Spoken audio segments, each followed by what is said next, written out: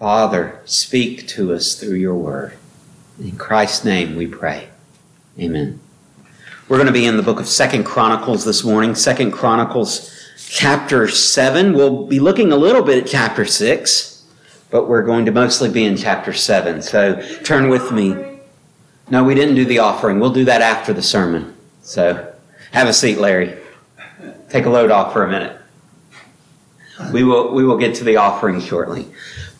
Communication is a two-way street. There's not just one way. It's not just somebody talking, and it's not even just somebody talking and somebody listening. Communication is actually quite complex, and if you take a class or you study the subject of communication, you'll find that it is incredibly complicated. So you have one person who is transmitting a message. There's always a message in communication, and one person is transmitting a message to another person. And they don't just use the words that they say. They use their vocal tones, the pitch and the speed at which they speak, the rhythm. They use facial expressions. They use hand gestures and body language that all sends this message. And not only is this person sending the message, there's somebody else that's receiving the message. And they have to go through the hardship of interpreting all of this different information. They got to know what the words mean and what the words in a certain order mean. And sometimes words don't mean what you think they mean. Knee-high to a grasshopper does not literally mean that somebody's as small as up to the knee of a grasshopper. Because I don't know, do grasshoppers even have knees? But we know what it means, right? Because you learn the language. But not only do you learn the language, you got to understand the facial expressions. Are they angry? Are they mad? Are they jealous? Are they happy? Are they being sarcastic? Or do they actually mean what they're saying? The vocal tones and the nonverbal, all of that. You got to take all that in and interpret it and figure out what the person is trying to say. And not only that, but then you start giving feedback. Nodding your head, or you give a kind of a puzzled look, or you're wide-eyed, or you fold your arms, you stick your nose up in the air. All of those things, that's all part of communication. And that's just one direction of it. I'm not even talking about yet when that other person responds. And this whole process starts over again just in the opposite direction. No wonder we often get communication wrong, huh? It's incredibly complicated. But it's a two-way street. We know this from example, just from experience in life. We know. You can't communicate if only one person's talking. Thank you so much. There's a communication right there. She's hearing my voice crack up, and she says, I got to solve this. She's a very good wife. There's a communication that we have with God. It's called prayer. And just like normal communication with another human being is a two-way street, so is communicating with God. Prayer is a two-way street.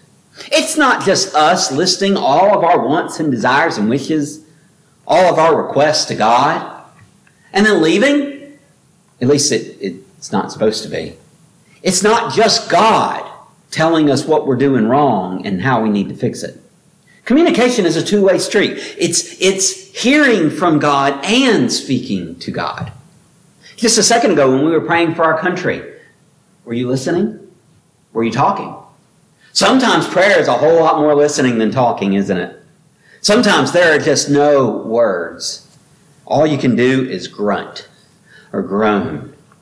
Sometimes prayer is a lot of words. And it's a lot of talking and a lot of expressing to God, and God just moves your heart along the way and says, not quite that, more this. And before you know it, a prayer that starts one way ends up totally different because God has moved you along the way. We've been talking about revival. And we've discussed that revival comes when, and I would add only when, we seek God in humbled repentance, when we humbly confess and repent of our sins, and when we seek Him giving His word priority. There's a third necessary component, though, if we're going to see revival. It's our third rule. Revival comes when God's people seek Him in earnest prayer. If you really want to see the Spirit of God move, it's only going to happen when His people are praying from the depths of their hearts, from the depths of His heart. 2 Chronicles 7 gives us a great example. So 2 Chronicles, Solomon has become king, and he is beginning to exercise his dominion over Israel. And one of the first things that he sets out to do is to build the temple of God. David has this heart for building God's temple, and God says, no, it's not you, it's going to be my son that's going to build it. So David does everything up to the point of starting construction. He gathers the materials, he gets promises from other kings, he is working on getting all the labor set so that as soon as Solomon begins, all he's got to do is put the plan into action. The blueprints are made up, everything's already ready, the materials are already prepared, all he's got to do is build. And so what he does is he builds. And after building it, they have a great big service.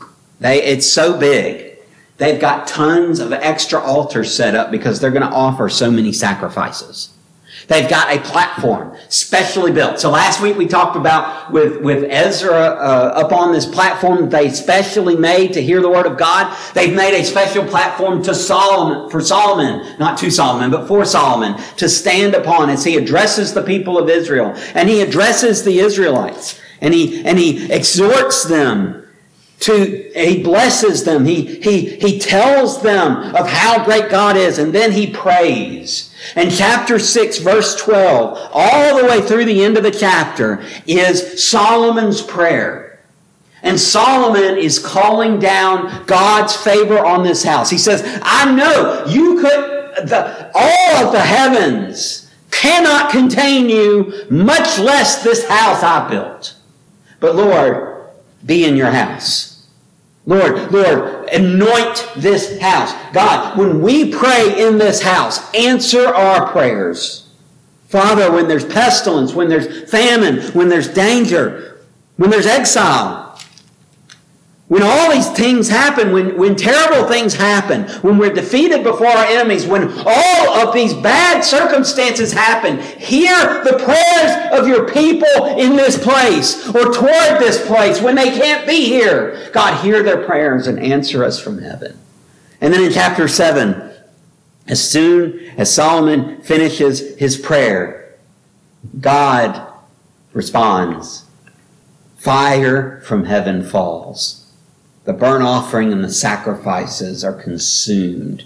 God's glory fills the temple, so much so that the priest can't even go in to do what they're supposed to do because God's glory is so heavy upon the place. And then that night, when all of the events of the day have died down and Solomon is back in his chamber, God speaks directly to the king. And we all know verse 14. Verse 14 is like, I said 2 Chronicles 7. You probably immediately went to 14, right? Goes something like this. It's my people. You know what? Before we even get there, I want you to notice something. Look at the very first word of this verse. Do you notice it's not capitalized? The sentence doesn't begin in verse 14. It begins in verse 13. It's a verse we don't often talk about. Probably because it's not a very good verse to think about. But you know, if we're going to know what God has said, at least let's pick up at the beginning of the sentence. So look at verse 13. Let's go back to 13. Let's see how the sentence begins. When I shut up the heavens so that there is no rain, or command the locusts to devour the land, or send pestilence among my people. Uh-oh. No wonder we leave out verse 13. That sounds bad. Revival, though, often starts right here. You see, sometimes God causes us to face difficulties. Sometimes God actually causes us to face difficulties. We think that when things are hard, that this is Satan fighting against us. We think that when things are hard, that it's automatically a sign that we're not doing it right. We look for God's voice, and we want God to line up everything so that it's perfectly easy to follow His will. But sometimes God forces us to face hardships. Look at it.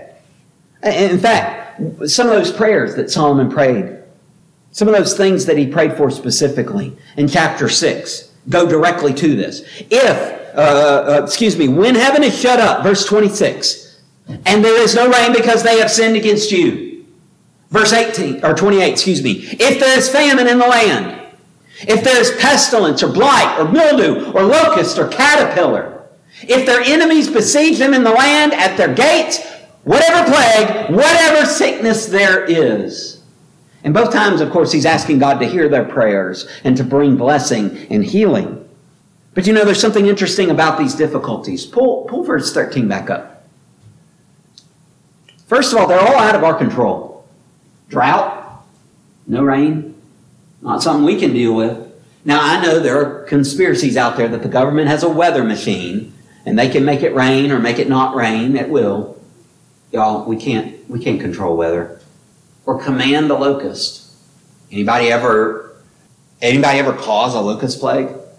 Anybody ever stop a locust plague? Yeah. Out of our control. Or send pestilence. How many of you, who made the pestilence? Raise your hand. No. We don't do that, do we? They're all out of our control. We can't do anything to prevent them. We can't do anything to lessen them. We can't do anything to avoid them. They are completely and totally beyond us. But they're all within God's plan. Look at those words that are underlined and bolded. Those are all action. When I shut up, when I command, when I send, God's actually doing it. It's not just that God's allowing it to happen. It's not that God is just sidestepping and saying, well, Satan, you can do whatever you want to him. That was the story in Job. That's not the story here. The story here is God is actually shutting the heavens, commanding the locusts, sending the plagues and pestilences. God's doing it. Now you think, how could a good God do something so mean, so terrible to his people? Well, it's because of their sins. These things may be beyond our control, but we've asked for it. It's like calling a pizza place and ordering some pizzas and then they deliver it to your door. You asked for it, so they brought it to you. Now, sometimes the pizza place gets it wrong. No, I ordered pepperoni and you brought me sausage or whatever. We're just men. We mess up. But each of these is for their sins. You see, sometimes the only way we deal with our sins is if we have to. It's easy to turn over the big, heavy things that we can't control to God. The things that we look at and we say, oh, that's way beyond me. That's above my pay grade. How much harder is it, though, to give up those little things that we really like that aren't good for us? If you ever doubt that, just go on a diet and you will find just how easy it is to be tempted by the little things that you like that aren't good for you. Just as the pizza delivery at your house is a direct result of you calling and ordering the pizza, the punishment that God sends is a direct result of our sins. If God left that sentence off there, that would be a horrific verse, wouldn't it? But he doesn't leave it off there. That brings us to point number 2. Even in those difficulties, it is never too late to turn back to God. Even in the midst of difficulties that you caused because of your sin, it is still not too late for you to turn back to God. Verse 14 shows this well. So the sentence begins, when I do all these things, and they're all results of your sin, and they're all beyond your control, but they're all part of my plan. When I do these things, if my people, what does that turning back to God look like? It's right here in the verse. If my people who are called by my name. It begins by recognizing our heritage. We are God's people. We are called by his name. And being called by a name is more than just having the same name. It's being his. It's belonging to him. If my people who are called by my name, the ones who bear my name, and who aren't supposed to bear my name in vain, by the way, if we start there, that we're God's people. We recognize our heritage. We recognize our Father. We know who He is. And that leads us to humble ourselves and then to seek God and pray and seek my face. I think the prayer is part of the seeking and turn from their wicked ways. You see the progression? Knowing who we are, humbling ourselves. That's really putting ourselves where we belong, isn't it? Seeking God, turning from our wicked ways. You want to know what earnest prayer looks like? That's what it looks like. That's earnest prayer. That's not just a prayer you memorize because your Sunday school teacher made you say it every Sunday. That's not just something you do day after day, week after week because you're just supposed to do it. That's more than just words. That's what real prayer is supposed to be. And it's in the midst of punishment for sin. It's when your back is flat and you got nowhere to look but up. You've hit rock bottom. And so you turn to God and say, I'm a sinner. You are so good, but I am not. God help me. That's the kind of prayer that will bring revival. And the good news is, it does bring revival. Look at the second part of verse 14. Actually, before you do that, before you go there, let's make this third point. When we seek God with all our hearts, we will find Him. You see, God's promise is that when you seek Him, you will find Him. God is not trying to hide from you. It's like Easter eggs. When little ones are hunting for Easter eggs, you don't hide them in crazy places. You put them on the ground. You don't even hide them. They're bright colors. It's easy to see because you want them to find the eggs. Now, when you're Miss Farrell and you're doing it for teenagers and there's money in them, you hide them in much more difficult places, right? Why? Because you don't want them to have the money. You want to no, I'm kidding. When we do Easter egg hunts, we want them to find the eggs. God wants to be found. In the same kind of way, God wants you to find Him. And so all you need to do is seek Him.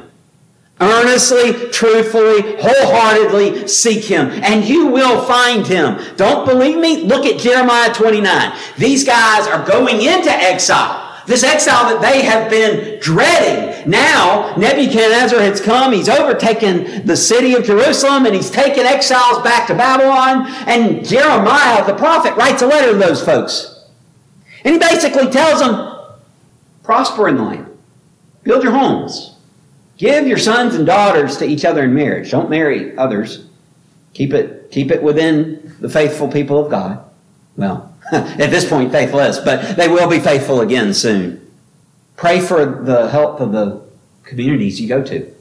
Because as they prosper, you'll prosper too.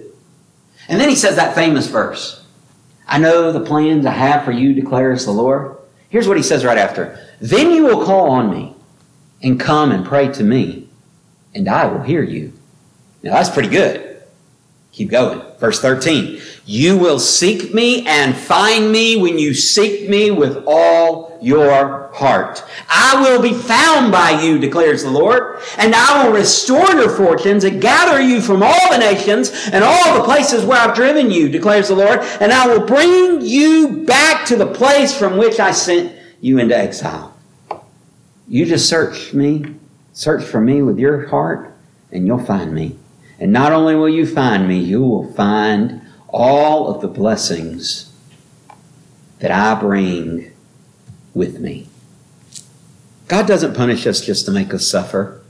If you are in a state in your life where you have sinned and God is bearing down on you, it feels like, He's not doing it to make you suffer. He's doing it to refine you, to purify you. He's doing it to bring you closer to Him. That means that His punishments, all those difficulties we find ourselves facing, He's not trying to get rid of us. He's trying to draw us nearer. It's the way that He revives us. When we do, we get to see the end of 2 Chronicles 7:14. Then I will hear from heaven and will forgive their sin and will heal their land. You hear those promises? I will hear. I will forgive. I will heal. When we seek God earnestly with our whole hearts, God promises that we will find him. If that's not a reason to hope for revival in the darkest days, I don't know what is. Prayer is the way we communicate with God. And it's a two-way street. God's spoken. He's given us his word. He's given us his promises. His part is sure. Now it's time for us to do our part, to communicate with God with all of our hearts, with all of his heart. Father, you are drawing us nearer to you today. For some of us, it is a place that we have been. We have drawn near to you and we have seen your glory. We have seen your majesty. We have seen your power. And Father, I don't know why we would even dream on being anywhere else. But sometimes we do fall.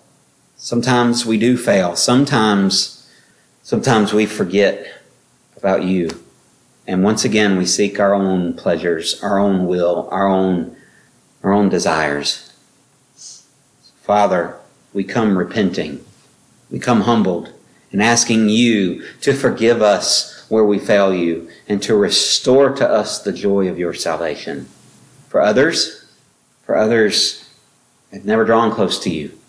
They may have walked an aisle or prayed a prayer. They may have gotten wet in the baptismal, but that's all it was. Performance. If anyone here is like that today, I pray that your Spirit would move in them, that you would deal with them. Lord, everything that you're doing will follow you. Lead us. Help us to have communication with you like none other. Thank you for who you are and for even wanting us in the first place. We'll follow you in this invitation time. In Christ's name we pray. Amen.